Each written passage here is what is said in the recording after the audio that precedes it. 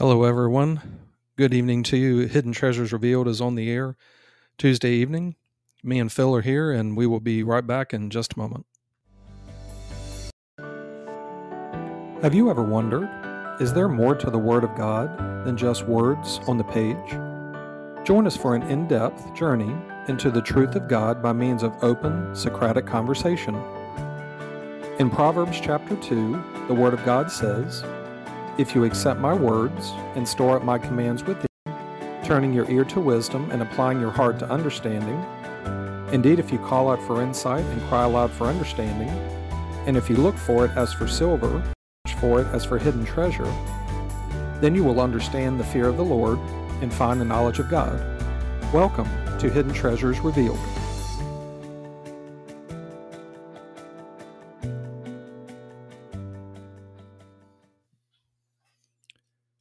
Well, Phil, we are back together again, and you have 10 seconds to tell me how your day was going. Shall I pause for about 7? No, I mean, it had some challenges, but the challenges are good. And you know what we talked about recently about everything being a blessing. And so it's just a matter of figuring out whatever the challenge is and how it's going to bless you in your life rather than worrying about how bad it might feel, because it doesn't have to feel bad. It can feel good. So that was probably about 13 seconds, but there you go.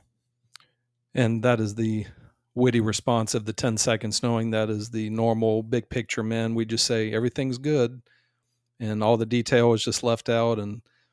But no, I had a good day as well. Actually, where I was going to start with this is, and you didn't know this until you just spoke it, I'm going to go back a podcast a week ago and revisit the blessings and curses, because what you just told me before we came on the air, is that not a blessing?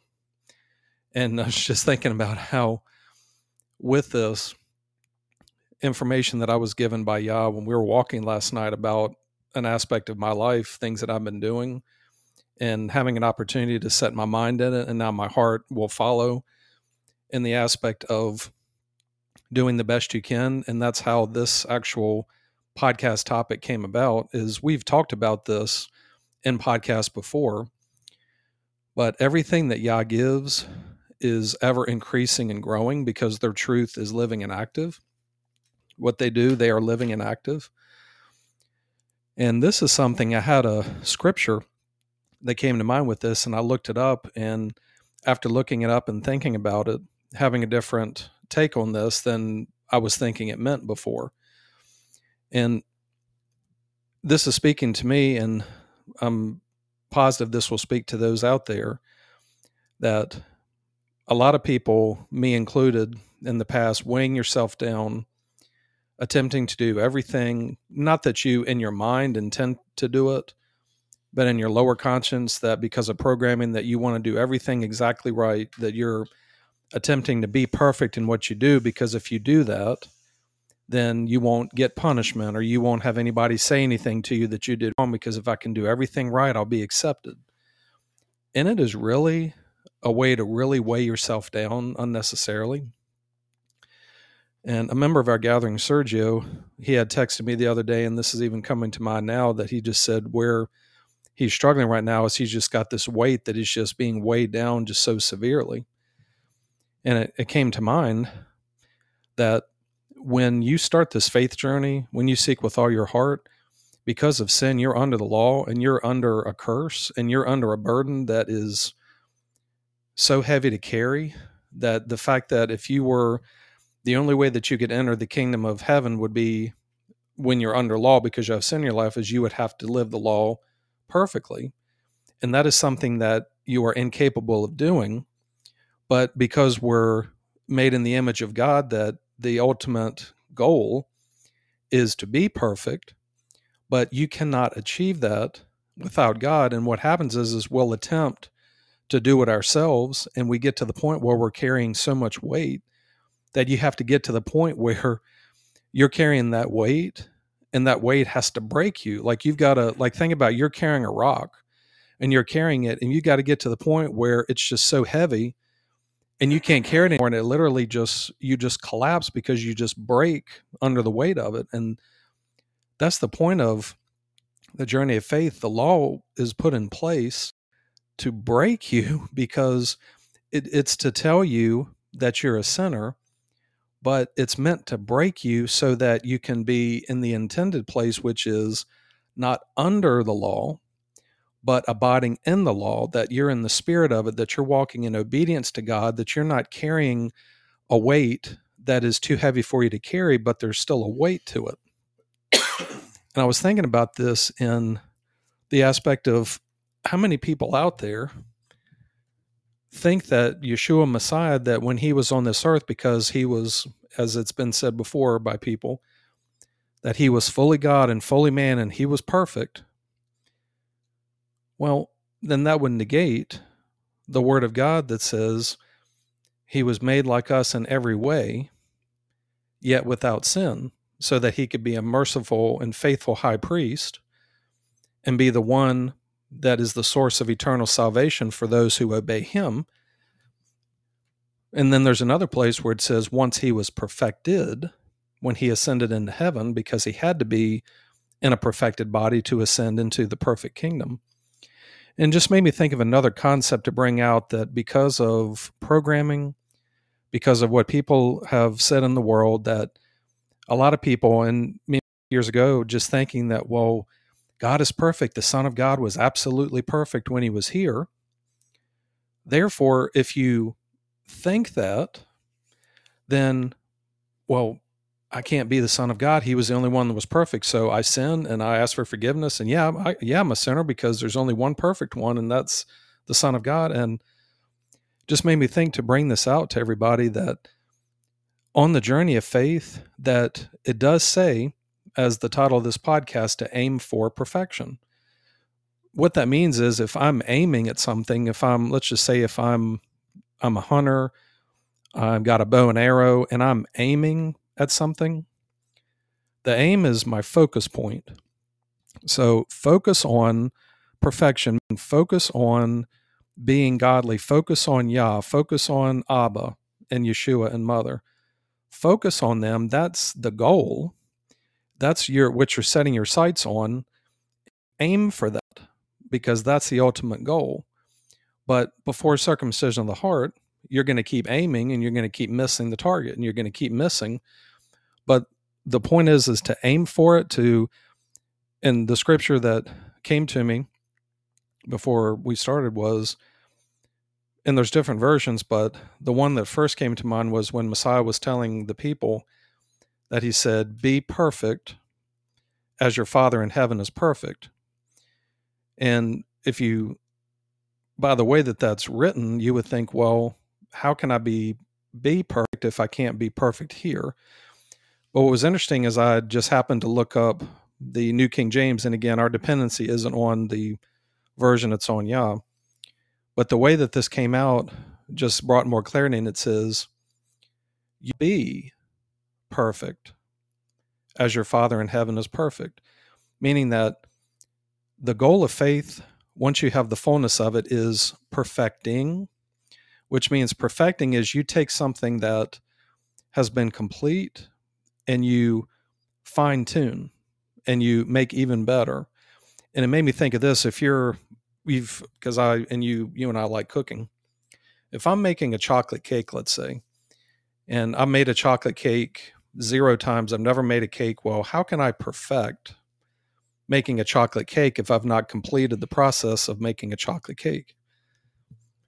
I make one and then, wow, that's pretty good, but that's just not the way my mom made it. So I'm going to do it again, and maybe I can add a little bit of salt here. Maybe I can add a little bit of sugar here and do this or that. I'm going to make it better the next time. And then you make it again, and wow, I'm really improving in this. I'm going to keep at this. It's really the aspect of practicing. And there's a statement in the world that says, practice makes perfect. And what came to my mind was, practice is perfecting. So we're told by Messiah that the wise person is the one that hears his words and puts them into practice. That is the one the person building their house on the rock versus the one building their house on the sand. So once we learn the fundamentals and we come to the fullness of faith, it's about perfecting, it's about growing and fine-tuning and improving yourself and being able to be self-controlled, work on your lower conscience. And the reason this came to mind to come out to people listening is that you yourself, without God, are not capable of doing anything perfectly in a perfected state, because faith itself is not about you being perfect works. It's about faith. But there are works that we do, and we've talked about this on previous podcasts, that there are works that have been laid down from the foundation of the earth for us to do. We've been predestined in Messiah to do good works. But just doing what the law says to bring about righteousness is not going to do it, because the word also says that the law made nothing perfect. If there was a law that would bring righteousness, and certainly there would be perfection could come. But what happens is that perfection is the end of the faith journey, because you start with seeking with all your heart, and you believe God, you believe in God, you repent, you walk in repentance, you walk in obedience, you walk in trust to the point where you crucify yourself with Messiah, you are put to death. And then by the circumcision of the heart, you are resurrected from the dead, you're sealed with mother within. Then the end of that, once you're resurrected, is perfected. So the journey has to go in the order of you have to die first, then you have to be resurrected, then you can be perfected. And it's the exact same journey as Messiah. Messiah came, just like the word says, he came to be like us in every way. The difference between us and him is that when he came to the age of accountability, which it's referred to as, to choose the right and wrong, which is to choose obedience to his mother and father, or selfishness, which is sin, disobedience. He chose obedience to his parents. That's the difference. As well as he had the blood of Abba and Ima within him, that perfect blood from them, that his sacrifice must be given first, because that's the absolute best sacrifice that could be given. You have the blood of Yah within him, and his heart of complete and total obedience to Abba and Ima made his sacrifice the best one possible. He being the way, he giving his sacrifice, us following in his footsteps by faith, we are accepted by God in him, and therefore we walk as he did, and therefore we are then perfected in the end. But what happens is so much focus is on the actual, with the sin nature, and you attempting to be perfect in your deeds, and you cannot do that. And what I came to the realization with this was I was carrying a weight of attempting to do everything perfect and weighing myself down. And even you could think about, even in faith, that, well, I got to do this exactly right because I don't want to disappoint God. I don't want to do this. And well, if I put myself under that burden, the word makes it clear that you're under a curse, that Messiah is no benefit to you. If you continually put yourself under a works mentality, works are a part of faith, but it's not by works, it's by faith. And for a time that people are going to feel the weight of their sin, and they're going to feel the weight of how difficult it is. But the ultimate goal is to aim to be godly, to be holy, but just realize where the perfection part of it is, we're not able to be perfected until death, that either being raised at the last day or caught up with Yah, that having that perfected state, that's something that God does. Our responsibility is to take the faith that we attain and continually train yourself to be godly and work out your salvation and perfect the faith. Instead of getting to, because if you think of, well, I'll just be perfect, and that's a linear aspect. But the circular aspect is you're continually perfecting, always looking to improve.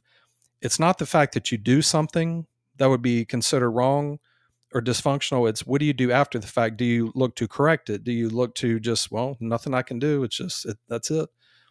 It's a continual journey of applying lessons that Yah teaches and just looking for continued improvement, not an absolute state of, all right, everything is perfected, everything's done. Well, that will come, but it's just a way to not burden ourselves unnecessarily to where you attempt to do everything absolutely the rightest it could be. Just look to continue to do right and just continually improve whatever aspect that you're in. And this just came to my mind to help me with, you're weighing yourself down unnecessarily on something that you cannot achieve. So why waste your time on something that you yourself cannot do? Go in the order that it's supposed to be in, that you have the fullness of faith in God. Now it's about learning, growing, improving. It's not about you getting to an end and just, all right, that's it. There's nothing else to do, because that's the training of the linear aspect. It's about obedience to God. That's what this, and we were told, yeah, that it's about trust and obey to them. That even the story of the rich young man, in his mind, well, I've lived the law perfectly. I mean, I've kept the commands. I haven't broken the 10 commandments of God. So that's good enough, right? That's enough to be righteous. And no, there's more to it, because you think that you've obeyed the law. Okay. Well, you've come to me as the Son of God, and I'm giving you something to make a choice to obey. Go and sell everything you have, give it to the poor, and then come and follow me. So not only do you have to give up everything, it's also about following me. And my life, Messiah's life, was not perfect. He was perfected, but his life was that full obedience to God from his heart.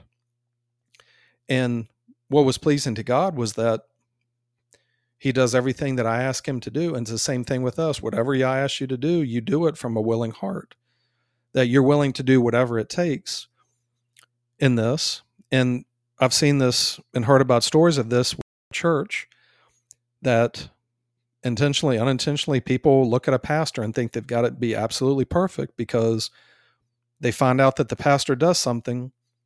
Oh, you cheated on your wife, or you did, you got to be removed, because we can't have that here. We can't have a pastor that's sinning like that. But then you do the same things and you hide it.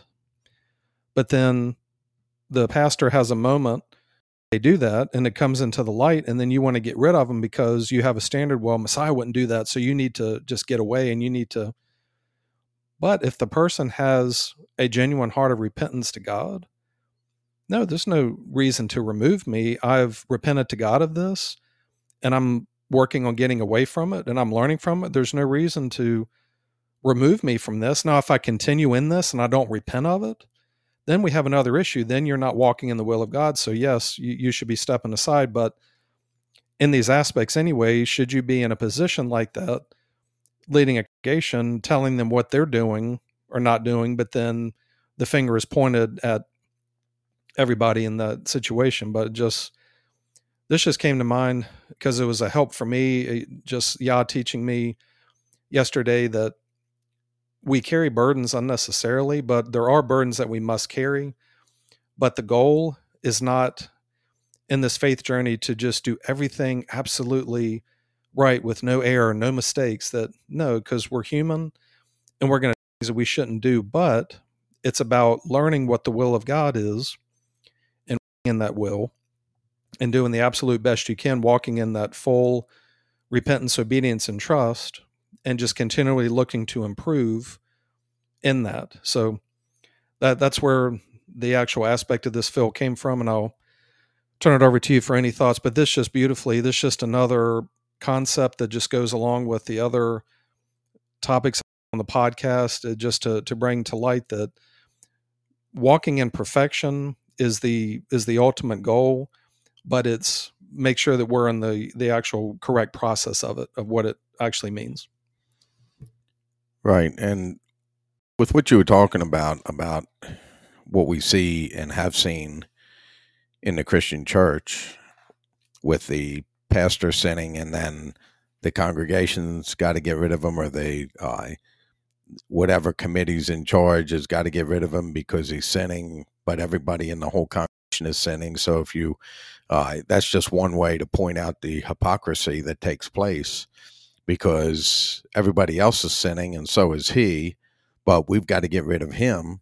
Why aren't we emptying the whole church of all the sinners in that case? And now, don't get me wrong, from the right true perspective of God, nobody should be in a position of a pastor who's pastoring a church, who's shepherding people that has sin in his life. That because it's sin. And therefore, you haven't gotten away from sin, so you're not teaching other people that you can get away from sin. And so they're expecting you not to sin, because eventually you're going to get found out.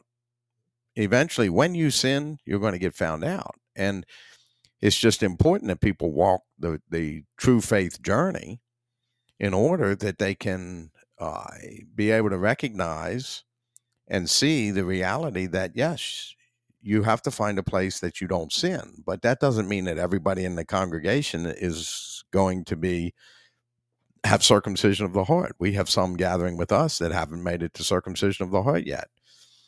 And the objective goal that we put out there is seek God with all of your heart. God will make every step in the process clear if you're seeking with all of your heart.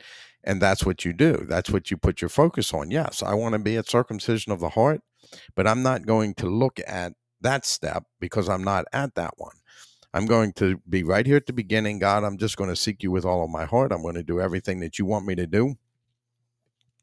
And that's what I'm going to do. And then to the best of your ability, that's what you carry out. Part of the process, and people know that they are not supposed to sin in faith. And so what happens is, you said it earlier, people hide their sin.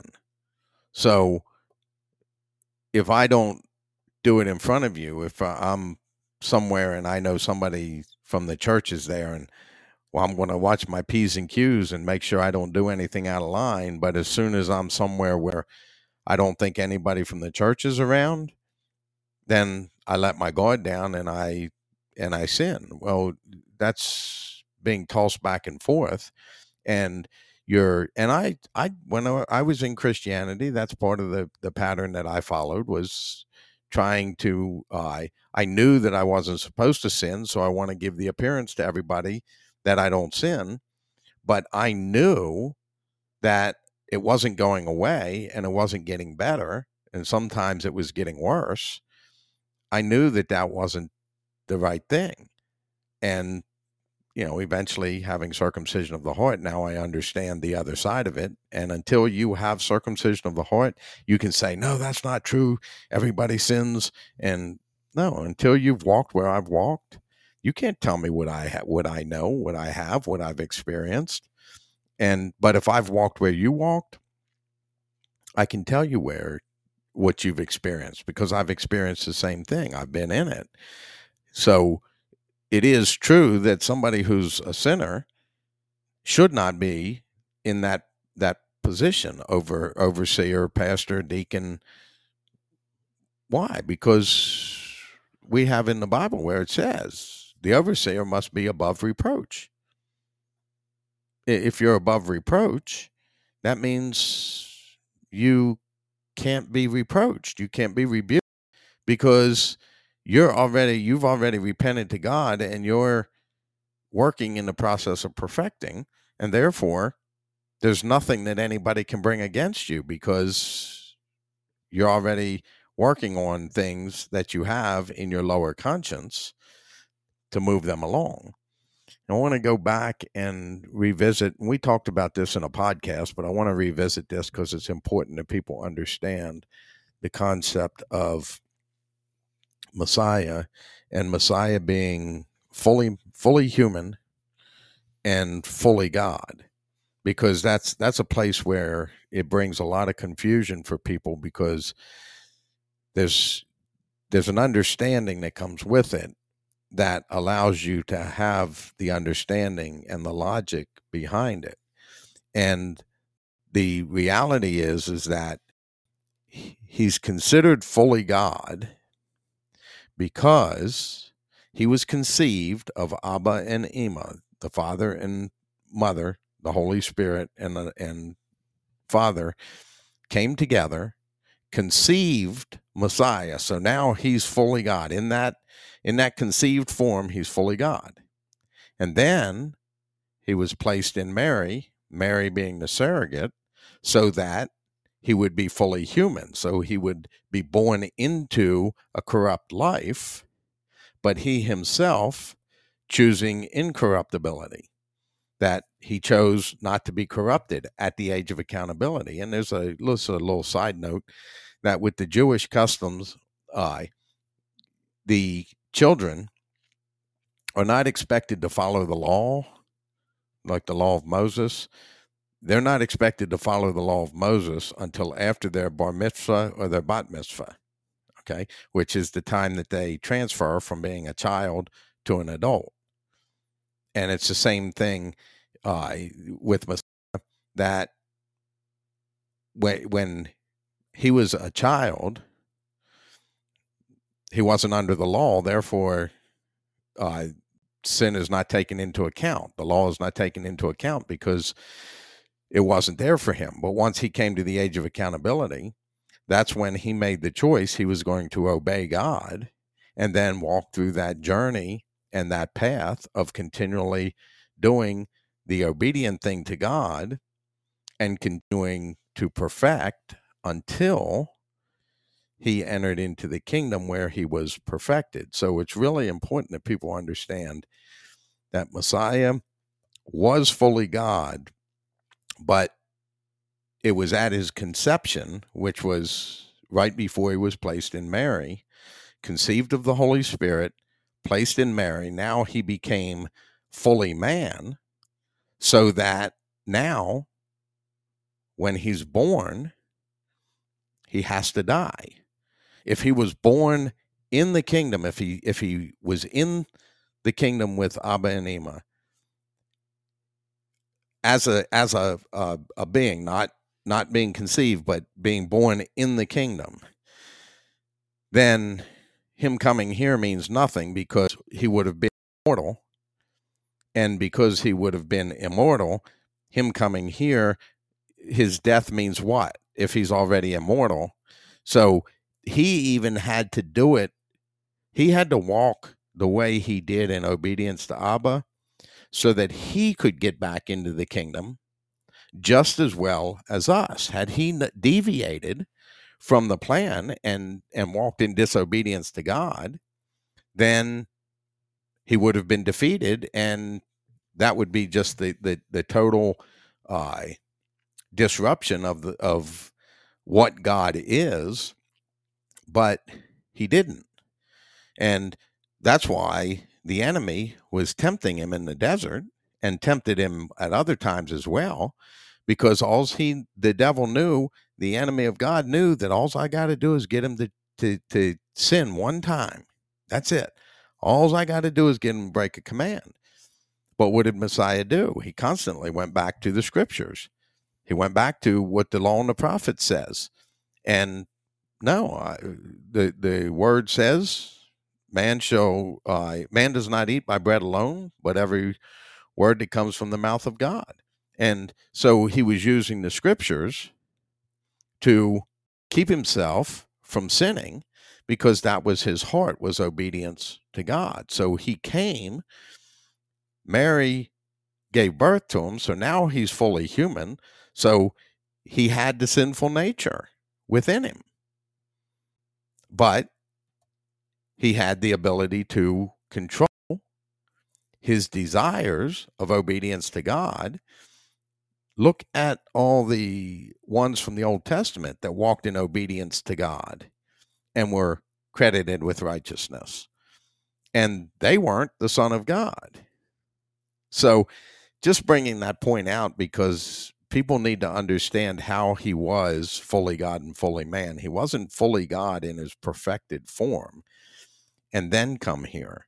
He was fully God by the makeup of who he was. He had the blood of Abba and Ima. That's was his blood, and that's what made the sacrifice that he had a perfect sacrifice, because he had the blood of Abba running through his veins, so that when that blood was shed, that's what was poured out on the altar in heaven. And then as he passed through the tabernacle in heaven, then he was perfected. Today, I am your father, you have become my son. And that's the reality of it. So why is this important for us to understand? Well, because like a scripture that you had mentioned, he came to be like his brothers and sisters in every way. So if he wasn't fully human with the capability to sin and the capability to die, then I cannot relate to him. But because he came the way he did, now I can relate to him. And if he did it in a human body form, he showed me the example. Do what I did, and you will be able to do the same thing that I'm doing. That he had to enter in to heaven first so that his sacrifice covers, but then you have to sacrifice yourself here to get rid of the selfishness, to turn yourself completely over to God. And then you are in Messiah, where you're seen from God as perfect, but you're not perfect yet, because you're being seen through Messiah. Messiah's been perfected. So now you're being seen as perfect. Abba sees you as perfect. Ima sees you as perfect. But we're on a continual journey of perfecting. We know we're not perfect because Messiah, when he was here, he was not perfect.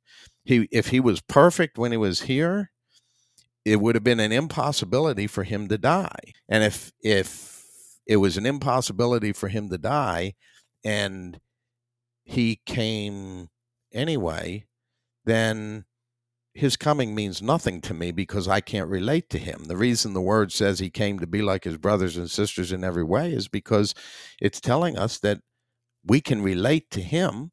We can walk as he did, just like the scripture says. Anybody who claims to be in him must walk as he did. And it's a fact. You must walk as he did. And you are capable of walking as he did.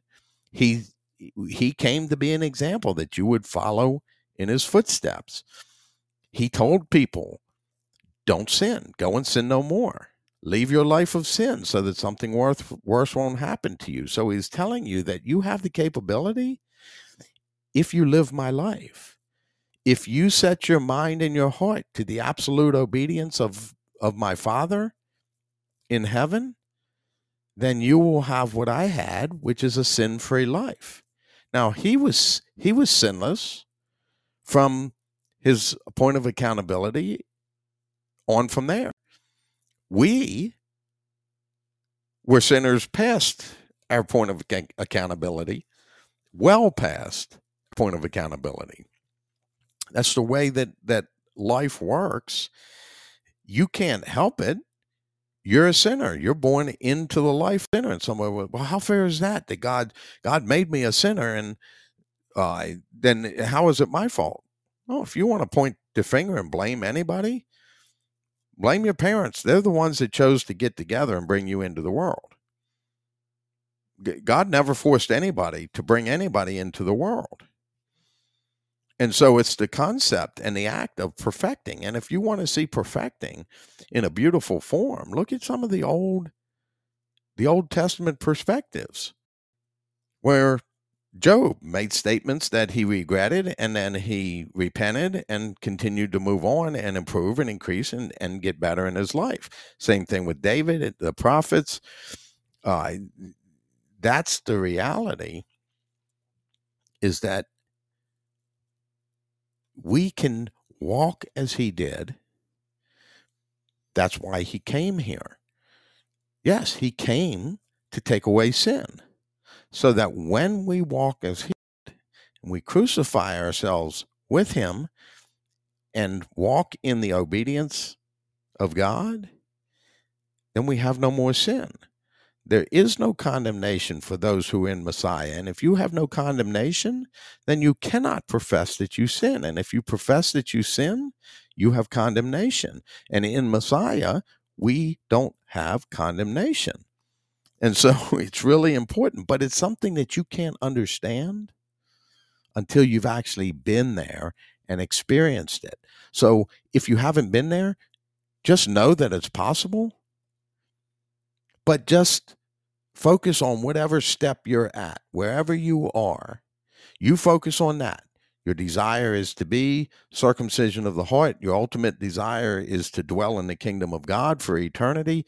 So just take it one step at a time and do whatever step you're on to the absolute best of your ability, because it's a mind game.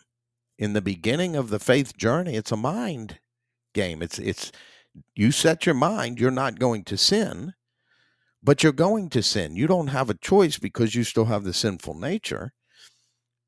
But your mind has to consistently be, no, I don't agree with this. This doesn't line up with God. I'm not going to do it. Even though you do it 1,000 times, your response 1,000 times will be the same thing. No, I don't agree with this. It's not of God. I'm not going to do it. It's exactly what the those that came before Messiah that weren't able to have circumcision of the heart by mother yet, that they circumcised their hearts by having that attitude, and therefore they got a credit as righteousness. And then when Messiah finished his work, then he went into the depths of the earth to where they were being held, and he brought circumcision of the heart to those that walked in that obedient mindset. And so the beginning of faith in the Old Testament perspective, going after Abba first, it's a mind game. It's you have to have your mind set solidly on what you're going to do. Even though it's not happening, you have to keep that mindset in order to eventually achieve that goal. And so you have to be steadfast. You have to really be locked in. It's grit, determination, full commitment. Again, I'll recite another scripture that we've said many times, and we'll say it again many times, I'm sure. For the eyes of the Lord range back and forth throughout the whole earth, searching to strengthen the heart that is fully committed to them. Not partially, fully. Not in pretense, in actuality. And when you are fully committed to God, you would set in your mind. I remember talking to God about this and saying, God, I don't care if I fight this till the day I die. I will never agree with this. And I'm going to fight it. I'm fighting this with the mindset that I'm going to overcome it someday. Well, when you start walking with Messiah, Messiah teaches you the obedience perspective. You walk as he did, then you get the achievement of that so that you don't sin like he didn't sin. Now you have a comfort. You have God is the God of all comfort. Well, that's where your comfort comes from, because you don't have any more condemnation. You know that your hope is secure and it's absolute, so that then you start to deal with things of fear. No, I'm not going to fear anything, because if I don't have to fear God, there's nothing left to fear, because God's the one that dishes out punishment. And the Bible says fear has to do with punishment. And so if I don't fear God, I don't fear anything. And there's a process when you get circumcision of the heart of you being able to recognize what you have and be able to see it within your life, because you've been programmed for so long in a certain way. And so it's just really important things as we talk about this, that you want to understand that Messiah was fully God. That's great. but know that he was fully man. He came to be just like you so he could show you how to do it. And he is the grace, which means that if you walk through that door, meaning you live his life, you do what he did. He told the people this when they thought he was talking about cannibalism. He told them, you must eat of my flesh and drink of my blood. What does that mean? It means nothing else than you must walk in this life as I have walked. I came to show you, and I've shown you. It's up to you. I'm not doing it for you. Messiah is not going to do it for you. They cannot do it for you. You must do it on your own accord, but you can't do it without Messiah. He won't do it for you, but you get to the place where you're in Messiah, circumcision of the heart. Without Messiah, you could do nothing. And that's why Paul made the statement about that what I do, it's not me doing it, it's Christ in me, the hope of glory. And so he's recognizing that without Christ, I couldn't be in this place of not having sin. So I'm not taking any glory for myself. And when we get to a place where we don't sin, we don't take glory like a boastful, yeah, I don't sin, that's right. No, as a matter of fact, I keep it more personal, more, if somebody asks me and we get in a conversation about it, I'll be honest with them and I'll tell them that, I don't sin. But generally, I don't need to go announcing that to everybody because I've already dealt with it. I know what it is. I'm walking in it. I have the knowledge of it, and therefore, it's all good. So, Very interesting. I was thinking about the scripture that you were thinking about Paul, and think about this. And if I remember right in the Word, it may be in Colossians, in one of the New Testament books, and it says that you died, meaning that you've been crucified with Christ, and it says that your life is hidden in Christ in God. What God sees is they see Messiah. Your heart and your soul, your life itself, the core of who you are, your soul is in Messiah. It's hidden there. We still have the body of flesh, but there's no sin in our heart. So we still carry this body. The body has the sin nature in it. And what I was just thinking of is it makes sense with when the word says that let us come boldly before the throne of grace to get help in our time of need. That the boldness isn't an arrogance, it's because it's Messiah himself standing before Abba and Ima, you in him, and you're speaking face to face, being in Messiah, that without him, we couldn't go before the throne of grace. But what Yah sees is Messiah, and that's why the things that we do and it's a process once you have decision of the heart that you realize that you're not under condemnation, but things are done. But you're in the constant state of perfecting to where, no, I don't agree with that. I'm not doing that again. I'm doing this, which is godly. Well, therefore, Yah doesn't see that because your life is hidden in Messiah. But what happens is, and it'd be like this, like I'm looking at on your side of the wall here, there's a mattress. If I'm hiding behind that I'm there, but you can't see me, to where what happens is at the point of what it's saying is that the life that you live, we live to God in Messiah. And that's why when Paul says it's not I that do it, it's Christ in me, because we're not able to be godly without being in Messiah, because that's from the heart to the actual being. You have to have the fullness of deity and bodily form to be godly, that you're now a spiritual being. But if you're not in Messiah, that's why I'm saying you can do nothing, because in your heart, if you don't have circumcision of the heart, then you still have the sin nature in there, and Mother cannot come in to live in your heart and dwell there forever if the sin nature is not taken away.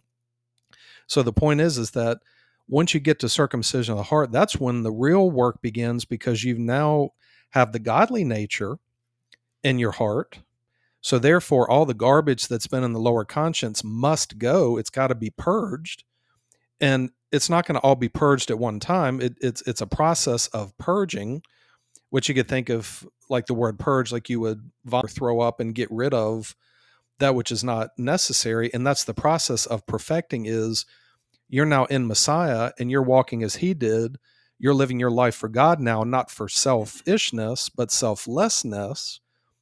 And that's how you're able to be self-controlled, or really in the process of self-control, that you can produce godly fruit because you're now grafted into the tree of life by circumcision of the heart. That's mother, that's how you're able to produce fruit. And that's why Messiah says, apart from me, you can do nothing godly, because in your heart is that sin and wickedness, that even though in your mind you have righteousness in your mind, but you cannot be righteous, you can't be holy in heart until circumcision of the heart, where you can now produce fruit and you can actually be godly and be Messiah here on earth. And what's interesting is it's the reverse, that he was conceived of Abba and Ima and placed in Mary. We were conceived of our parents, but then now with circumcision of the heart, we're now conceived of mother, that we're now put in her womb, waiting for the last day to where we come out and are born of the Spirit. Because Messiah, we were just talking about this, that Yeshua was talking to Nicodemus, and Nicodemus was kind of dumbfounded. He didn't understand that. He said that in order to enter the kingdom of heaven, you have to be born of water and of the Holy Spirit, which is mother. So you have to be born into this world. And ultimately, he's talking about you've got to have the fullness of faith, the one baptism, the baptism by water. But the fullness of faith is you have to be born of spirit. You have to have circumcision of the heart in order to enter the kingdom of heaven. Because and we talked about this before, do you have to be baptized to have salvation? Yes, you must be baptized. But it's not that you're literally plunged into water. It's in the physical. It's about the spiritual, immersed in the fullness of the repentance and the obedience and the trust. Because the point is the goal is perfection, the kingdom of heaven. So aim for it. That's your goal. And in your journey of faith, when you start seeking, you're seeking to be in the kingdom of heaven. That's the place of perfection. That's the perfect kingdom. But Yah will help you to perfect on the journey, to where when you're walking in repentance, the more you walk in repentance, you're perfecting, that you're improving in repentance. And then you get to obedience, and then you're improving in obedience, and you're perfecting in trust, until you get to that state where you receive a new body, where you're perfected, which means once we're immortal and we're there in the kingdom, we're perfected, and we cannot again experience death because we're immortal. We cannot die once we get there. So we must die here. So it's either you die here first and you're raised to new life, and then you get to live life with God, or you live for yourself here and you have to die anyway, but you'll have the second death, which is the separation from God into the abyss. So, and the word even says, as blessed are those that do not have a part in the second death, which obviously those that are blessed are the ones that are going to be the bride of Messiah. But this whole thing, it's a journey of perfecting, because Abba is not going to move you on to Yeshua if they don't show that you're working in repentance. And Messiah is not going to lead you to mother, because just like Abba will draw you to Messiah, Messiah will draw you to mother. And it works the same way there, that it's a process of learning and growing and practice. Just like the term in the world, how do you get to Carnegie Hall? Practice, practice, practice. It's a journey of continual growth. And even the word mentions this in 2 Peter right at the beginning, that make every effort to add to your faith goodness and kindness and self-control, all these different things, so that you will be neither ineffective or unproductive in your knowledge of Messiah, your Lord. So it's just this taking together what Yah has been teaching and just continually adding and growing to it, where we're not called to just be stagnant and not move and grow. So just had those thoughts.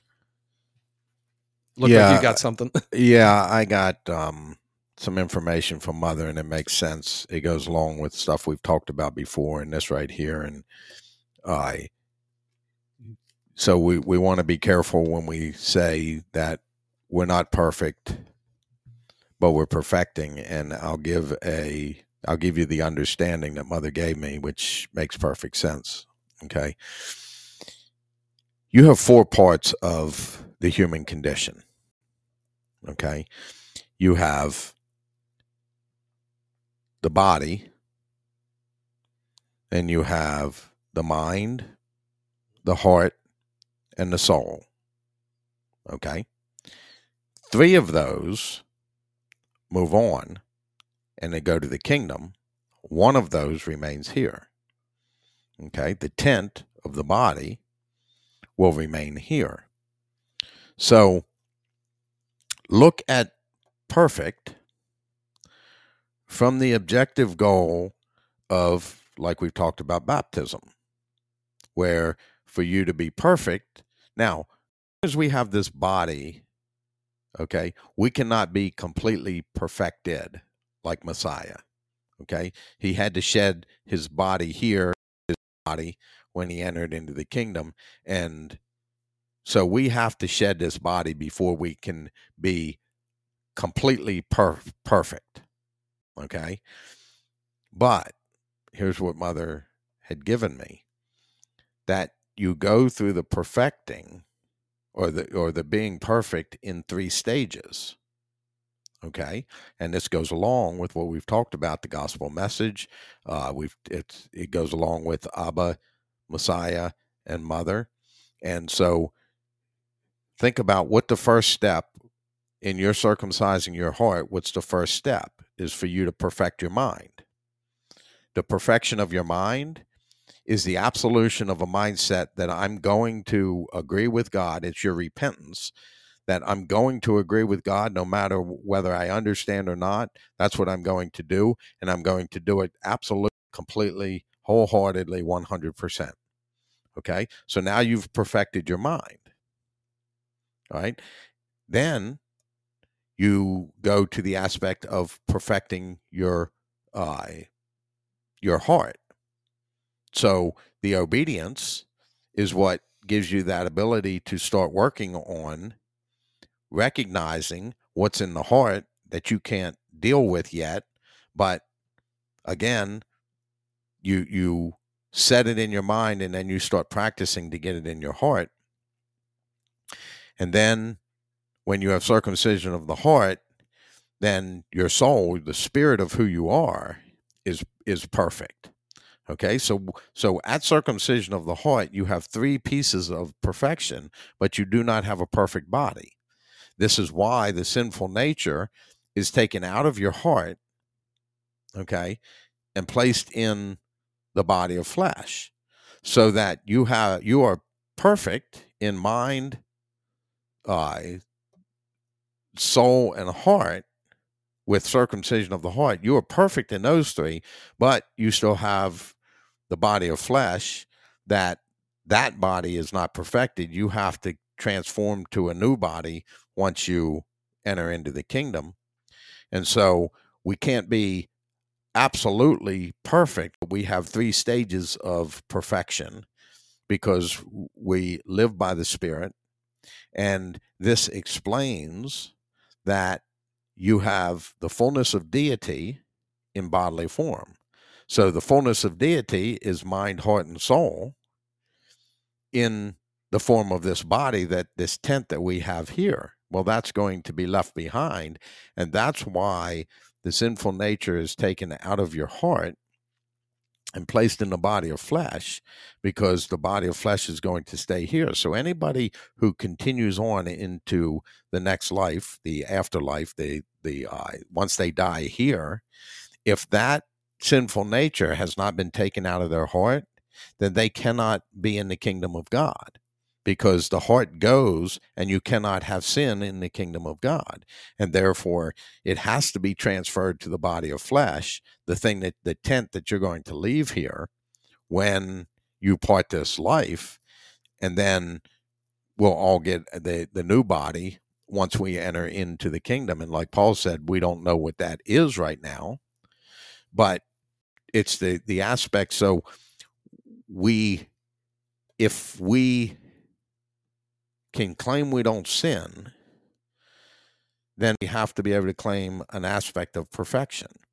Now, it's not our perfection, it's the perfection of Messiah that gave us the ability, as we follow and walk in his footsteps, that we get the same aspect and the same process within it. And so that's another aspect of understanding that Mother had just given me, to realize that you have the fullness of deity. And here's the thing, and I would say this to anybody who is seeking with all of their heart, to know that why you can be in this faith, or you must be in this faith without sin, because of that scripture that you brought out about the fullness of deity in bodily form. Deity is God, right? Okay. So if deity is God, can God sin? Right. It's an absolute impossibility for God to sin. And so if I'm considered to have the fullness of deity in bodily form, then I am incapable of sinning. The only way that I can sin now is to go back and have that sinful nature put back in my heart. And if I put that sinful nature back in my heart, then I'm eternally condemned. Because when I die, I've already trampled Messiah's blood by putting that back in, and Messiah's already died once. He can't come again, because he's already been perfected, immortal. And so I'm eternally condemned. And this is why the warnings in the Bible about, once you've had the fullness of it and you've fallen away, that you can't be brought back to repentance. And it's for those reasons that you're not capable, because you were perfect at one point in mind, heart, and soul. And then by bringing the sinful nature back in, you just reversed all that back to an imperfect state for all of it, without any possibility of return. The key thing I want to mention in this is that a lot of times when people feel like they've committed the unforgivable sin, they haven't, because they haven't understood the faith to the degree that God has slated for them to know it. And therefore, if you're feeling like you've committed that and there's no hope, well, you would have more of an arrogance and like, yeah, I know I committed it. I don't want it anymore. That's why I turned from it. And so you would be even worse than you were in the past. You would be worse than what you were in the beginning. We just want to let people know that you can live a life without sin. And then the perfecting part, okay, because that's a part of it, is now when you are beating your body into submission. When the body says, I want to do this, no, I master you now. I have the perfection in my mind, my heart, and my soul. So now I'm controlling you. You're not going to control me. But that slave is going to want to do its own thing at times, and that's why you have to beat your body into submission.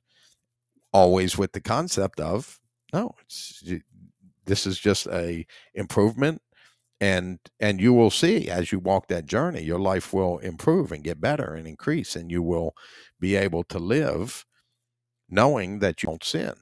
And this is huge for people to recognize and understand, because we want them to know that you can know with an absolution your faith. And there's not a question of whether you've done it or you have it, or no, that is all subsided at circumcision of the heart, when you start to read through the scripture and realize in him there is no sin. In him you will be like this.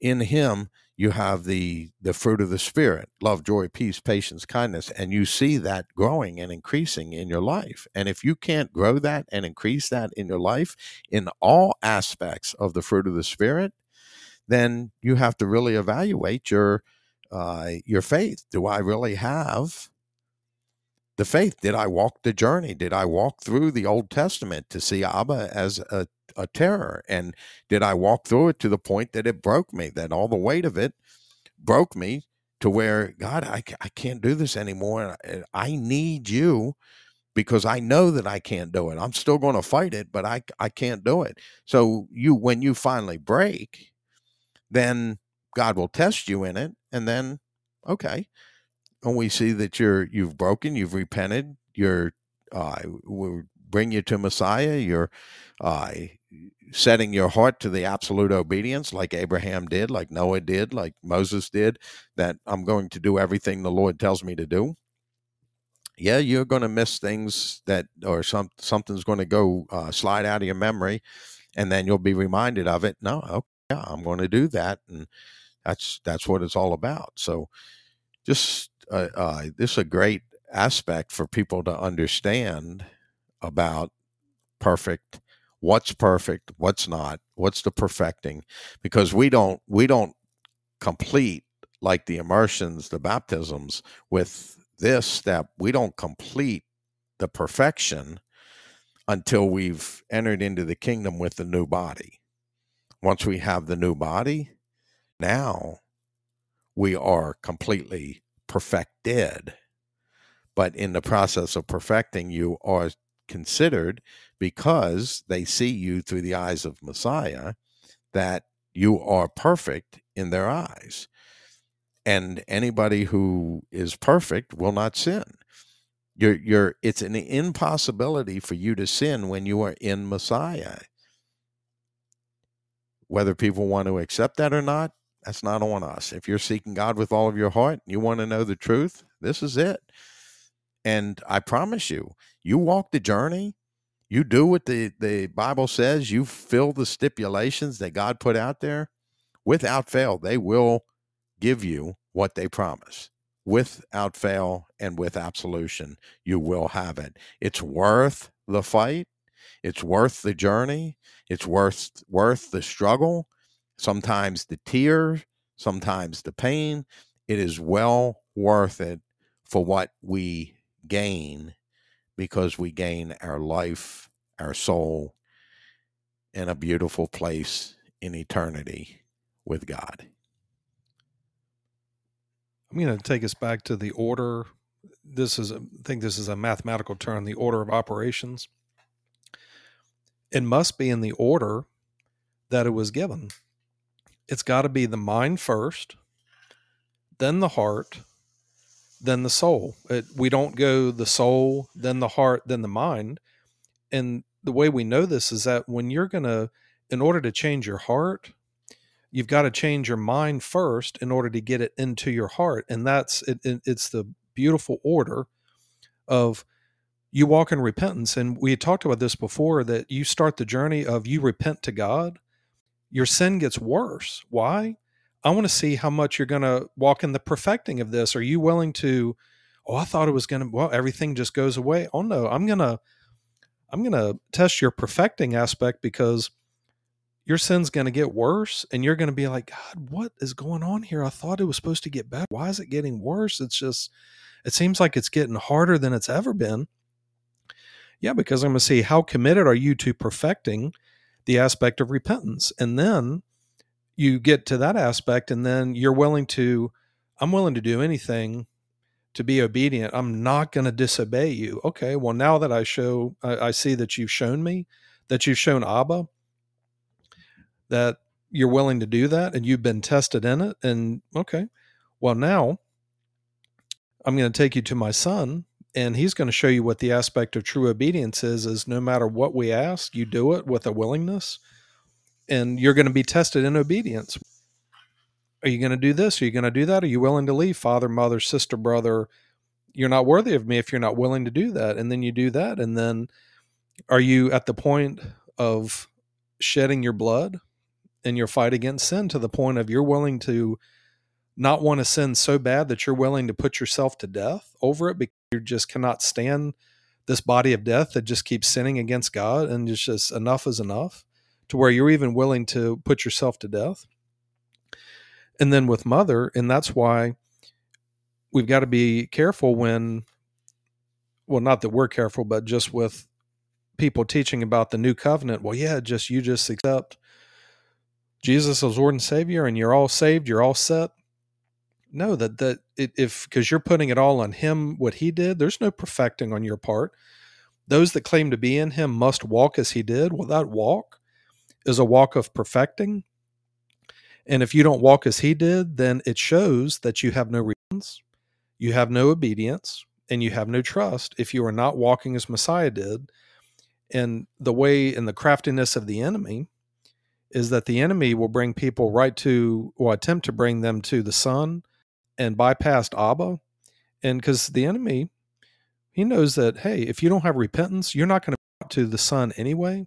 So you can think that you've come to the Son all you want, but it's going to be of no benefit to you, because if you haven't been training your mind to do whatever it asks, and I'm willing to accept whatever Abba says, then you won't listen to Yeshua because you haven't listened to the Father first. And like we had brought this up, that if you've seen me, you've seen the Father.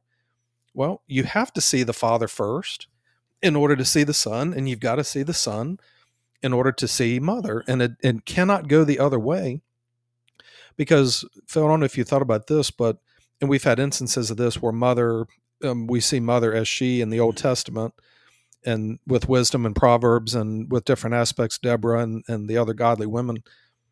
But I had this thought coming over with this, that why don't I see a lot in the actual text of the Spirit and being clear that she's a she and stuff like that, that you've got to come to Messiah in order for her to be revealed to you, because she's hidden.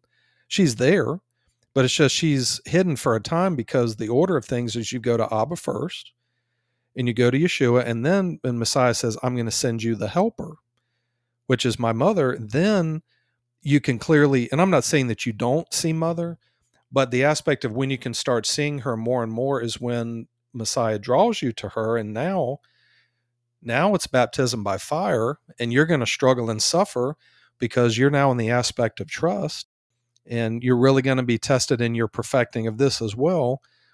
And she's going to be helping you and guiding you, but it's still the aspect that they're all there together, but it's just they have different responsibilities in the journey, and they all work together as one. And I just find it interesting that, like with Messiah, that without Mother with him, he wasn't able to do what he was doing. He wasn't able to have the power to heal. It was Mother's power that was resting upon him, that when people touched his garment, or he said, power came out of me, it was the power of a Mother within him and things like that. But I had this thought with this, with the aspect of what Mother brought out, that the body is the part that stays here. And it clicked in my mind. It's like, that makes sense. Is why do you have to have a new body? Because you need a new tent to house the three aspects, because you don't have the body of flesh anymore. So it makes sense is now, because you've perfected this, now the reward is now you get the heavenly body that will now take everything that we have, all the knowledge of God, which is treasure in heaven, the understandings, the wisdom that we just got today, that we're not going to forget that. We'll take that with us, and it will be in that body. And now we'll have the fullness of the God, the fullness of the Godhead, the unified, that now we're perfected. Now we're able to have the capability to use the fullness of our mind, which, being in Messiah, we have the capability to use more of our mind than other people do, because we have open up those areas and things like that. So we'll continually grow in that. But it just made me think, it clicked in my mind that if somebody were to give a good answer, well, why do we need this new body? Wouldn't we just kind of just go there? And no, but if you don't have, it's not only just the body, but you have to have those three aspects perfected in order to then have a body for those three. Like if you're missing one, the parable of the wedding banquet and the clothes that you have, how did you get in here with these clothes? It's saying you have a body of flesh that you brought with you. You can't get him out of here. And it says that they were speechless, and says, how did you get in here without the proper clothes? You don't have the proper fullness of faith. You can't carry these clothes in here. You can't carry wickedness in here. And, it says the great banquet hall was filled. And then how'd you get in here? And you're thrown outside in outer darkness where there's weeping and gnashing of teeth. So even with this, is that the goal is the fullness of faith, which is perfection. perfection in repentance, perfection in obedience, perfection in trust. That's aim for that. And not only aim for it, in Messiah, you accomplish it. And then you overcome the world just like he did. He overcame sin. And we can do the same thing. Everything that he did, we have the capability of doing. And there's an interesting scripture that Messiah says, greater things you will do than the things that I've done. And people would think, well, how in the world could we do something greater than Messiah? And the thing is, it's not that we're greater than Messiah, but what he's saying is that yes, these physical healings were done to show that I'm the Son of God, to give the proof of that. But the greater healing is that with Mother here, with circumcision of the heart, you can bring about spiritual healing to people. Not that we do it, but us giving the good news to people. People have the opportunity to be spiritually healed, which is eternal, which what benefit is it if somebody is healed by Messiah laying hands on them or doing something, but then they don't get away from sin, and then therefore are you really healed anyway? You're temporarily made like you were before in the physical, but if you still continue to sin, then ultimately the healing is no good for you in that aspect. But remember this, Messiah told the disciples, go into all the world and baptize them in the name of the Father, in the name of the Son, in the name of the Spirit. Be fully immersed, be perfecting in all three aspects. You must be perfect in all three aspects in order to obtain a body that will house that perfect state. And then you're able to enter the kingdom, have fellowship with Yah, walk with Yah, be in the kingdom, have kingdom living where the law of God is there that you will continue to abide in and uphold, because now you're in a state of, once you're there, and I've heard maybe somebody say this, well, if you got to the kingdom of heaven, would you want to change your mind and go to hell? Well, at that point, you're not able to, because you're already immortal, that you're already, and the decision is made when you die, where you're going to be. And once you see that, you would not choose to go back to the other side once you see the perfection of it, the fullness of it. And plus, you've already set your mind in that anyway. As you were talking, I was thinking about a beautiful example from an Old Testament perspective of someone who gives us an example of full commitment. Now, obviously, Messiah gave us the example of full commitment, willing to die, and did die for the cause. But someone in the Old Testament showing an example of full commitment was actually a female that came to mind. And I'm not talking partial commitment. I'm talking she made a vow to God, and she was absolutely fully committed to it. And the proof in it is that she did things that women in this day and age wouldn't even dream about doing, wouldn't even think about doing. But she knew that she made a promise to God, and if God fulfilled her promise, she was going to do what she promised. And it was the mother of Samuel that when she didn't have the kids, and her husband was like, she was all upset, and her husband was like, don't you mean more to me than 10 sons? And this is not a big deal, but it was to her that she couldn't produce a child for him. And she prayed to God, and she told God that if I have a son, I'm going to give him to you. And after the boy was weaned, okay, which probably would have been 2 years old, probably about 2 years old, she took him up to the temple and left him there in the charge of the high priest, Eli. And even to the point that she didn't stay there with him. She gave him to God, and he learned from Eli. But it says in there that she would come back once a year with a new garment for him, because he would have outgrown the other one that he had. And so year after year, she would go up. So once a year, she gets to see her son.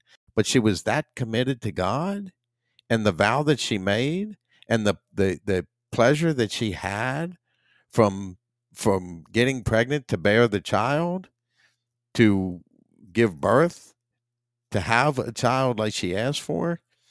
She had an absolute full commitment to her vow to God.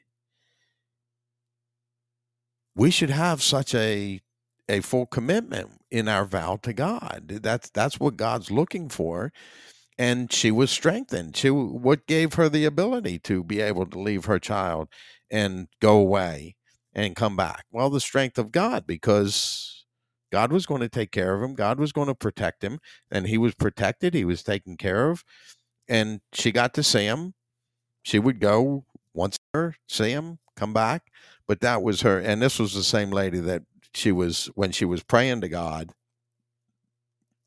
that one of the elders had seen her and thought she was drunk because she was praying vigorously, but no words were coming out of her mouth. And he thought she was drunk. And she was like, no, it isn't so. I don't see me as a wicked woman. And then she showed that she wasn't a wicked woman, because she carried out her promise that she made to God in absolution. Guaranteed we're going to see her in the kingdom of heaven, that's for sure, because that's the kind of commitment that God is looking for. That's the kind of commitment that Abraham had. It's the kind of commitment that Messiah had, that, oh, this is what God says. That's what I'm going to do. Oh, you want me to put my son on the altar and sacrifice him? That's what I'm going to do. I'm not going to question. He didn't question it, because we think about it from our perspective in our human mind, and we would go, well, did he really, he must have hesitated, or no. No, he was fully committed to God, and so he was going to do it. But God stopped him, because that was his test to see, are you fully committed to me? And he was. So that was just a beautiful example from Samuel's mother, that she was very faith filled and faithful to God, and we should follow that as an example. When you make a vow to God, follow it through like she did, no matter what it cost you, because it cost her the pleasure of raising that child, but there was a better reason and a better cause for it. And people today, ask a woman today to, okay, as soon as your child's 2 years old and they're not breastfeeding anymore, now you're going to turn them over to the temple work, the work of the temple, and he's going to stay there and remain there, and that's going to be his life. Well, if you make that commitment to God, then you better fulfill it. But that was just a beautiful example. I just read that story again recently in the Word, and that was the biggest thing that stuck out to me this time as I read it, was her commitment level to fulfill the vow that she made to God. And even she in the vow was that no razor would ever be put to his head, so he would not. Samuel would have, in his whole life, he would have had long hair, a long beard, because that would have been passed on to him, that I made this commitment that you're not going to cut your hair. So she fulfilled that with 100% absolution. And so God gave her the strength to be able to leave a child like that. And it was a good thing. And look at what Samuel, what his life was about. It was about, he was fully committed to God. And why? Because look at the example he had. He had this great example of a mother that proved her full commitment. And so he was programmed for full commitment, to be fully committed. And we live in a day and age where people aren't programmed to be fully committed. We're programmed to be committed as long as self is going to get something. It doesn't look like I'm going to get it, or things are going to fall apart, then I'm no longer committed to it. And no, if you commit to being the captain of the ship, then you're the last one off the ship if that ship goes down, even if it means you go down with the ship, because that's your commitment level. And that's the level of commitment that God's asking for from anybody who has faith. This aspect of, well, I've committed my life to Christ, and then turn around and sin, that means nothing, because you're not fulfilling your commitment. You're not doing what you said to do, you were going to do, and therefore you're going to have to answer for that. So, one, don't make a vow to God unless your mind is in the absolute aspect of fulfillment of it, just like Samuel's mother was in the midst of it, because she was fully planning on doing what she said, and she was rewarded for that. I don't know if your mind happened to go to this, but I just had an aspect of this. Think about a spiritual aspect of, I was just thinking of Messiah in this, that Abba and Ima having their son, but then he was given over to be placed in Mary, but then his work was in the temple. That, like, we even still have a picture of being willing to, because she's mother's mentioned as like the barren versus the woman that can produce a child, that I'm willing to conceive a son and let him be born in a body of flesh, and then not being there when he's being raised, but just because, remember, his life was in the temple, where that when he was found in the temple, Mary and Joseph are looking for him. He says, didn't you know I would be in my Father's house? That he was turned over, and just an aspect of them having a son, that he's turned over, and then, I'm still here with him, but his work is in the temple of Abba, because he, thinking about being in the priest, and just that whole godly picture. I was like, wow, we have another picture of Messiah and just mother being in this as well, that I'm willing to be fully committed to my son, to where I have full confidence in him with his work and what he's going to be doing, that kind of thing. Just a thought that came to mind with that.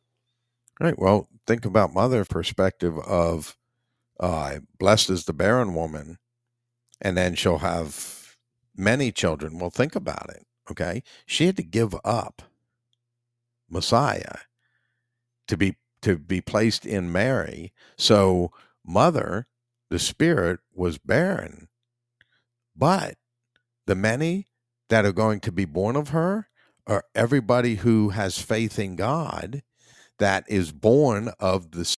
So many will be her children because of her sacrifice of the one that she gave up to place Mary. And so that thought came to me while you were talking about that.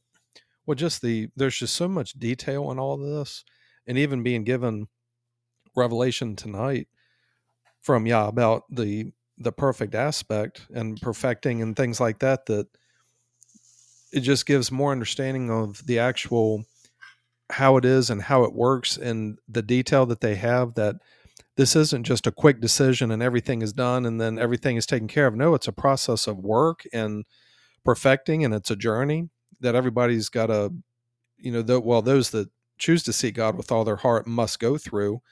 But it just gives more detail on how relevant the Old Testament is, because the Old Testament is the journey of perfecting the mind.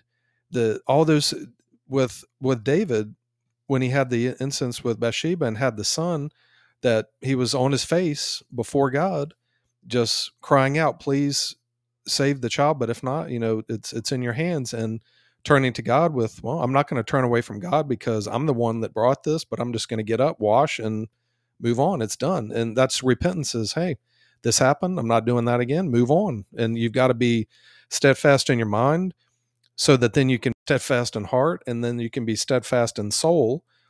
And even Messiah said, what does it profit for you to gain everything, but then you lose everything? In the end, you lose your body, you lose your identity, and then you go into the abyss and you're without God and you're just in complete chaos.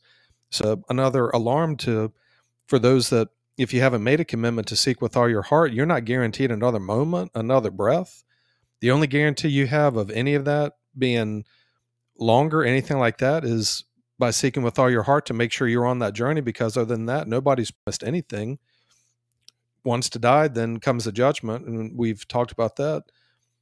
I'm just, a lesson for me in this is we talked at the beginning about the blessing and curses and about perfecting. Well, the aspect of trust in perfecting. Okay. So I was thinking about the blessings and the curses. So I'm sitting at home, and just so that those listening out there, that me and Phil don't sit around and come up with all these topics on our own, that they're given to us by Mother, Yeshua and Abba. They help us. Now we discern and think about things, but they choose what they want for them.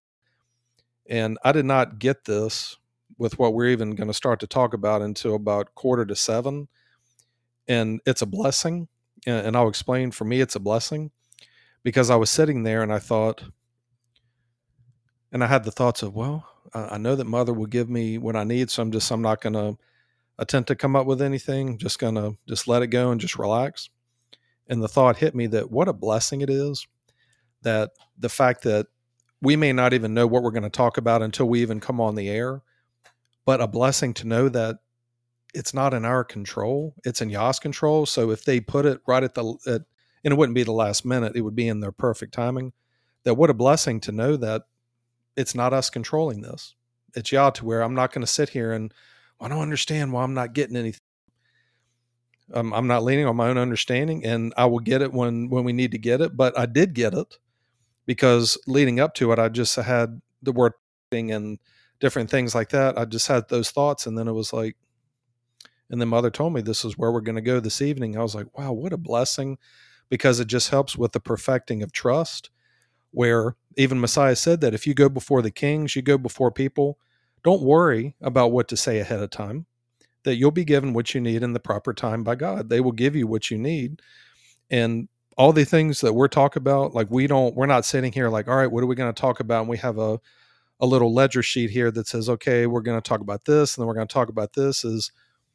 This is directed by Yah, what Mother wants, and the things that we're speaking are the truth of God. And it came to me as just the blessings and curses, that what a blessing, because it makes it to where we're not dependent on ourselves, that we're dependent on God, that we're not, oh my gosh, we got to come up with something different. And because no, we're always going to have things to talk about as long as Yah is in control of this, because they'll take something that we think that we've already covered and they'll go deeper, just like they're doing now. That the next podcast could be, we're just going to continue talking about this, and we'll get more information and things like that. And that's the thing about when you seek God with all your heart, it's a focus on Yah and what they want. It's not on what the world says it should be. It's what they want. And I just give praise to Yah that we're able to do this. And it's because we're listening to them and how they want us to do this. But it's such a huge thing, because how many people have been programmed to think that because I made this decision as a baby or as a kid that I'm safe and I'm saved. And there's so much more to it. And just be willing to open your mind to put the things that you think you know on the shelf and be willing to go after it with everything, so that you can find this truth that we have, because there's other people out there that are like us, that Yah knows who they are. And people listening, we don't know the depths of who's been listening, who's downloaded podcasts, things like that. But this is just a great thing by Yah. It just shows me that it's just such a blessing of God to be able to reach the people that we're able to reach. And Yah is reaching people in this. I can't remember I don't even know if we were like around 2,900 downloads. And just the fact that we've been doing this over 100 episodes, and just give glory to God in this, is just a beautiful thing. And how many downloads really doesn't matter, because we don't want to focus on numbers and think that numbers make a difference. Because if we got stuck in that, then, well, we've only got this many people in the gathering, and we've been doing this 13 years. Yeah, but we're still doing it with the same amount of people, pretty much the same amount of people that we started with. There's been some changes in and out, but it's not about the numbers. Don't determine whether you're getting truth from God. The amount of people doesn't matter. And as a matter of fact, what we know is that as time goes on, fewer and fewer people are going to actually find the true faith in God. Many will find their faith in Christianity, and then they will find out that it's the lie, but they're not going to be that many people that have the determination and the mindset and the attitude to say, no, this is the truth, and I'm going after it, and I'm not stopping. I will not accept whatever somebody else says that doesn't go with the word. I'm going to go with the word. That's how I'm going to live my life. And if anybody doesn't like it, then that's their problem, not mine. And if to depart from that person because of it, so be it. Because God is more important to me than anything. And that's just a fact of it. We live in a world where people would be like, well, that's pretty, you mean even before your wife? Absolutely. Now she comes in second. No question, and she should. And then my kids come in third. And then anybody else after that, get in line. But that's the objective goal, because the best ability for me to love my wife and to treat her right is for me to give my absolute full commitment to God, because they're the ones that are going to give me the knowledge and the wisdom and the understanding in order to live my life in a way that will be pleasing to her. And it is. And we've improved and increased so much that, it's one of those things. I wish we would have had this when we were first married. We didn't. And so I can't wish that, because it's an impossibility to happen. So what do? I rejoice at the fact that we do have it now, and that it is a blessing of all the stuff that we went through to get here. So I wouldn't change it, because I really enjoy the life that I have. And that's why, a lot of times, like during the podcast or at the beginning of the podcast, you'll ask me how my day was. Well, I've shaped my mind and continue to shape my mind in the fact that every day is a good day. And why? Because every day is a functional day. Function and dysfunction, I choose to make everything that happens in my day functional. And yeah, are there challenges? Are there struggles? Absolutely. But it's those struggles that allow us to become stronger. That's how we persevere and endure. And that perseverance and endurance, we're lifting heavier weights, and we're able to push through so that the next time something comes along that's a little more intense, then we can handle that. And then something else comes along, it's a little more intense, and then we can handle that. And we've even seen that within the gathering that we have. We've grown from that perspective as well. And I just had this thought on the perfecting aspect.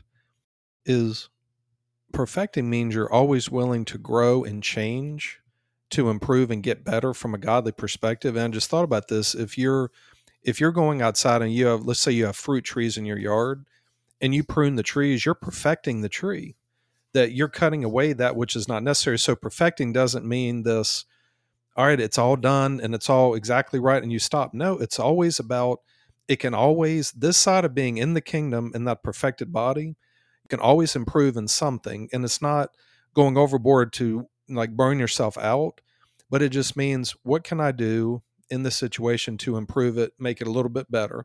Even I enjoy cooking a lot, that I'll make recipes over and over again, and I'll make it and I'll season it, and that's good. But you know what? Next time, I think I'm going to add a little bit more lime juice. I'm going to add a little bit more salt, a little bit, and then, because people will say, "Well, this is the perfect recipe." Well, no, because you'll get comments that'll say, "Well, it was good, but I added buttermilk, and but why are you changing it?" Well, because I'm attempting to perfect it. I'm attempting to make it better. And that's the thing, is like, once you get circumcision of the heart, there's no better. you can achieve than that, but it's the fact that you're in Messiah, that the perfecting is you working on yourself to be more and more like him, but you're seen as Messiah because of your mindset and your commitment that you made to God. That, okay, well, I'm seeing my son, and do we sit here and really think that God doesn't know that you're hidden in Messiah, that they don't know that? Of course they do. But they see that full commitment that you're walking as he did, and that's what we're pleased with. And we know you have all this to deal with your lower conscience, and it's by grace that you're saved. And that's why Paul was told that you've been given a thorn in the flesh to keep you from getting boastful, because realize that it's not by your works yourself that you're saved, it's by grace. So we know lower conscience, you have issues, but we're putting you in control of it. You put those things to death. You beat the body into submission. We know that. So it's just an aspect of always be looking for ways to grow, ways to improve, and that just keeps you growing and moving, and it keeps you in a perfecting mindset to where, yes, I'm walking at peace, but I know that tomorrow I'm going to do the best I can and just see where I can improve. Because really, if you stop doing that, then you start regressing. And we even recently talked about this, is that because I'm a musician myself, I play trumpet, that there's information that I have, but the level of endurance and things that I had 20 years ago, I've lost that.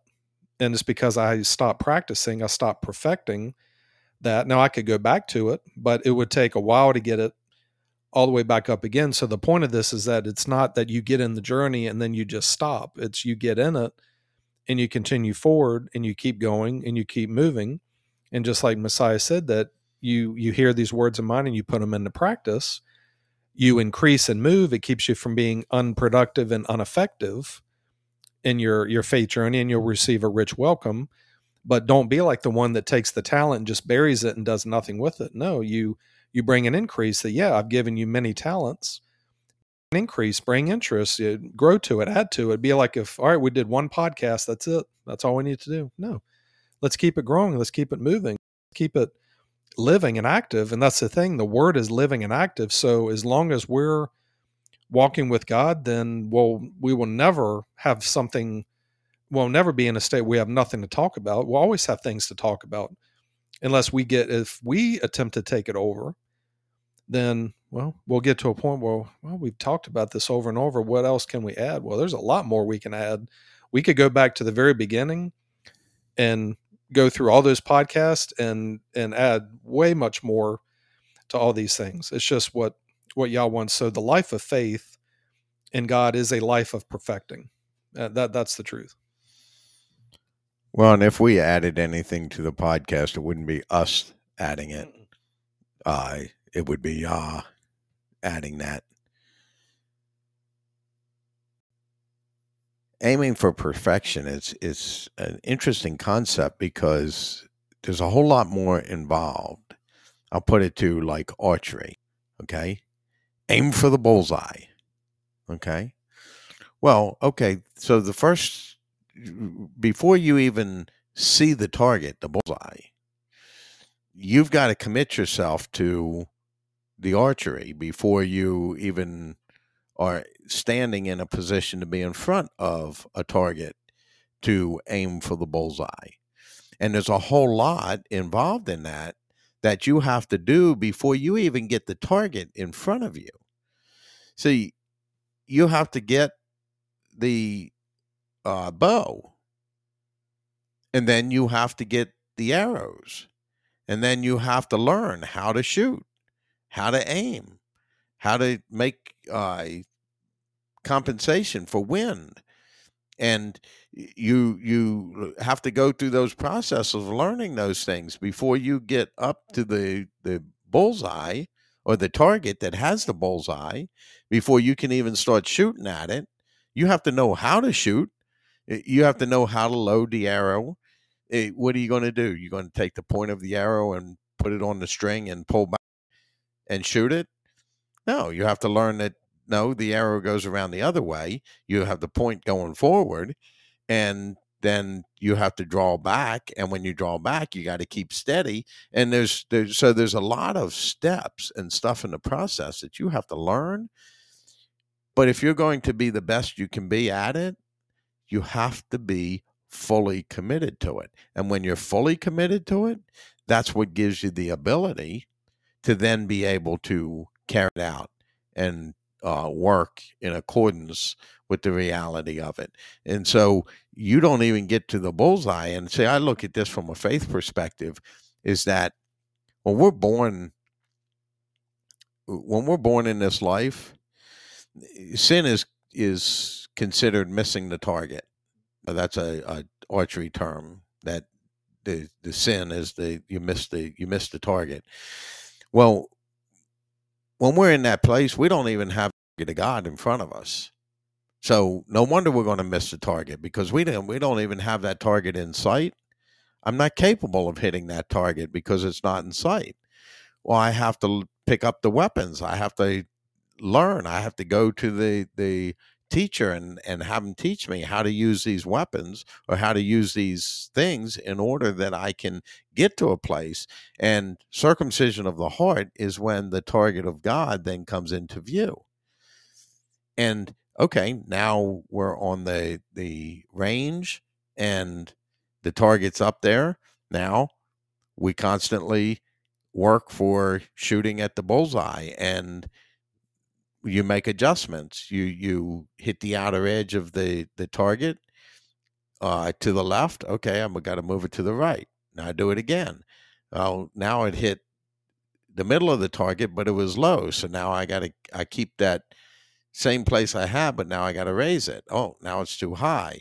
But we're always shooting for that bullseye, and the more you practice it, the closer you get to the bullseye, and then you start hitting it. But like we've talked about before, even from this the perfecting perspective of the mind, the heart, and the soul, it's a circular perspective. It's circular. So you don't just, okay, I'm perfect in these things, so there's nothing I do. No, you have to then be holy as God is holy. That's your being, is you living in that, so that you constantly are working in the perfection of the mind, the heart, and the soul within the process of it. And so there's so many steps in the process. It's like a little kid who says, I'm going to be a NFL football player. They've never played a day of football in their life. They've never felt the weight of the pads. They've never felt the impact of another person your same size or bigger coming after you. And so you have to go through the paces. And if you're fully committed to it, then that's your best chance for you to get there, because it takes work and determination and hard work to get there. So you have that determination and you make sure that nothing else does it. Okay, now you get the opportunity to go to the spring training camp. Okay, now you have a chance to prove yourself, but you still haven't made the team and you're still not on the football field yet. But then you get that final cut and you made it. Oh, circumcision of the heart. There it is. I'm here. Now I can play. Oh, I don't just, I made the team.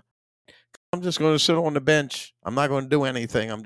No, you're going to continue to do what you did to get here, and will continue to increase and improve along the way as we go. So just various different things that you can look at, that the end result to get to it, there's a whole lot of steps at the beginning. And if you just are dreaming about what it's going to be like to be in the NFL because, I have lots of money and that means I'll have lots of girls and I'll have fancy cars and so that's what your focus is on, then you're not going to make it there, because you're not committed to it.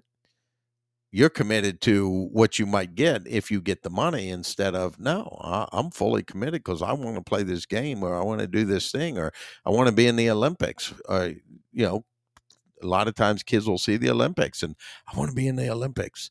Well, commit yourself to it, because that's going to be the best chance you have to get there. And so it's just really interesting,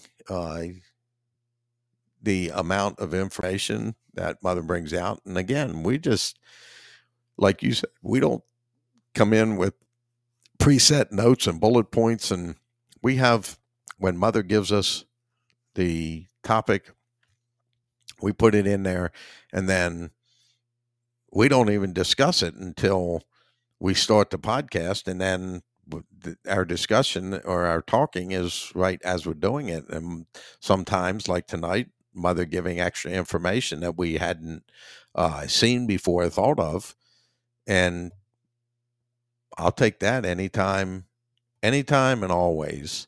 But as for me, with this aspect of shooting for perfection, I've spoken my piece for this evening, and I'll let you carry us on out. Well, and I think we've had this one other time, but I would have thought that I would compare what we're doing to professional wrestling. But I just had a scenario that you'll chuckle at this. And those of you when you wouldn't know this until I tell you, but when I was growing up, I was a big fan of the older wrestling back in, because we're in the South here, the Carolina days of the NWA and the Mid-Atlantic Wrestling and Ric Flair and Dusty Rhodes and all these other, and that's not the point of bringing it up. It was the point of, I had watched a video recently, it might even been today, that talking about how, because with that it's scripted, and that people will get in there and they still hit each other and stuff like that, but it's a predetermined thing. Well, it made me think of that. What they used to do is they would have two people get in the ring and wrestle, and they would actually, they would call the spots in the ring, as opposed to they rehearse it ahead of time, kind of like what they do now. And it just made me think of, when we come in, it'd be just like if we were just going to go outside and wrestle, that we're not planning ahead what we're going to do, but we have knowledge of doing it so long that you know what the product is, you know what the goal is to bring the truth of God to people. And you just use the experiences that you've had, and you just, like you said, we don't rehearse it, but we've done this for so long, because even before we did the podcast, we would get together and do this on Tuesday nights for many hours, and then go walking and talking about the truth of God. So we've been doing this for a while. So really all the practicing, that when we come to this, it's really a performance, and the preparation of the performance is just walking God, making changes, corrections, changing your mind to get into the heart, so that we can, when we come in, it may sound like to you like, oh, they must rehearse, and we don't. And this isn't to build us up. This is to show the power of God, that you could look at us like Peter and James, or they walk around, and that they recognize that they were not educated in the world, but they spent time with God, and then therefore, well, help me with this. Well, on silver and gold I don't have, but the truth of God, here it is, kind of deal. So yeah, we can't come up with this stuff by ourselves. I couldn't come up with this stuff if I tried.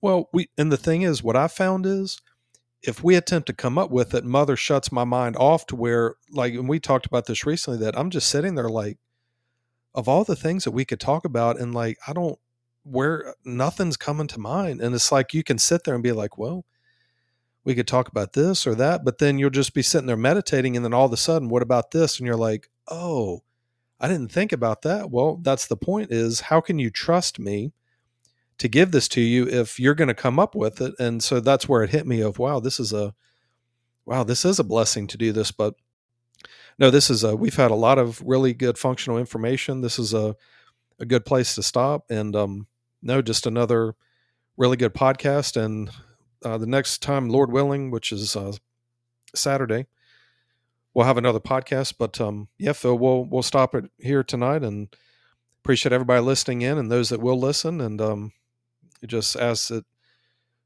Mother will speak to those that are seeking with all their heart, those that are tuning in, and we'll see you on the next podcast. Everybody have a good evening.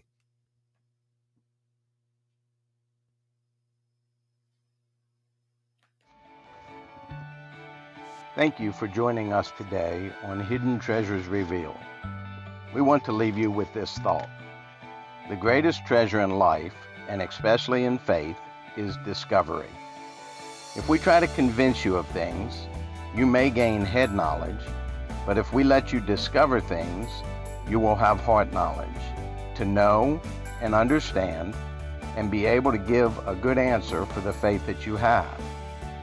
Treasure hunters seek treasure non-stop. Seek the treasure of God through conversation with them and through their word. Ask, seek, and knock. Ask, and you will receive. Seek, and you will find. Knock, and the door will be opened to you.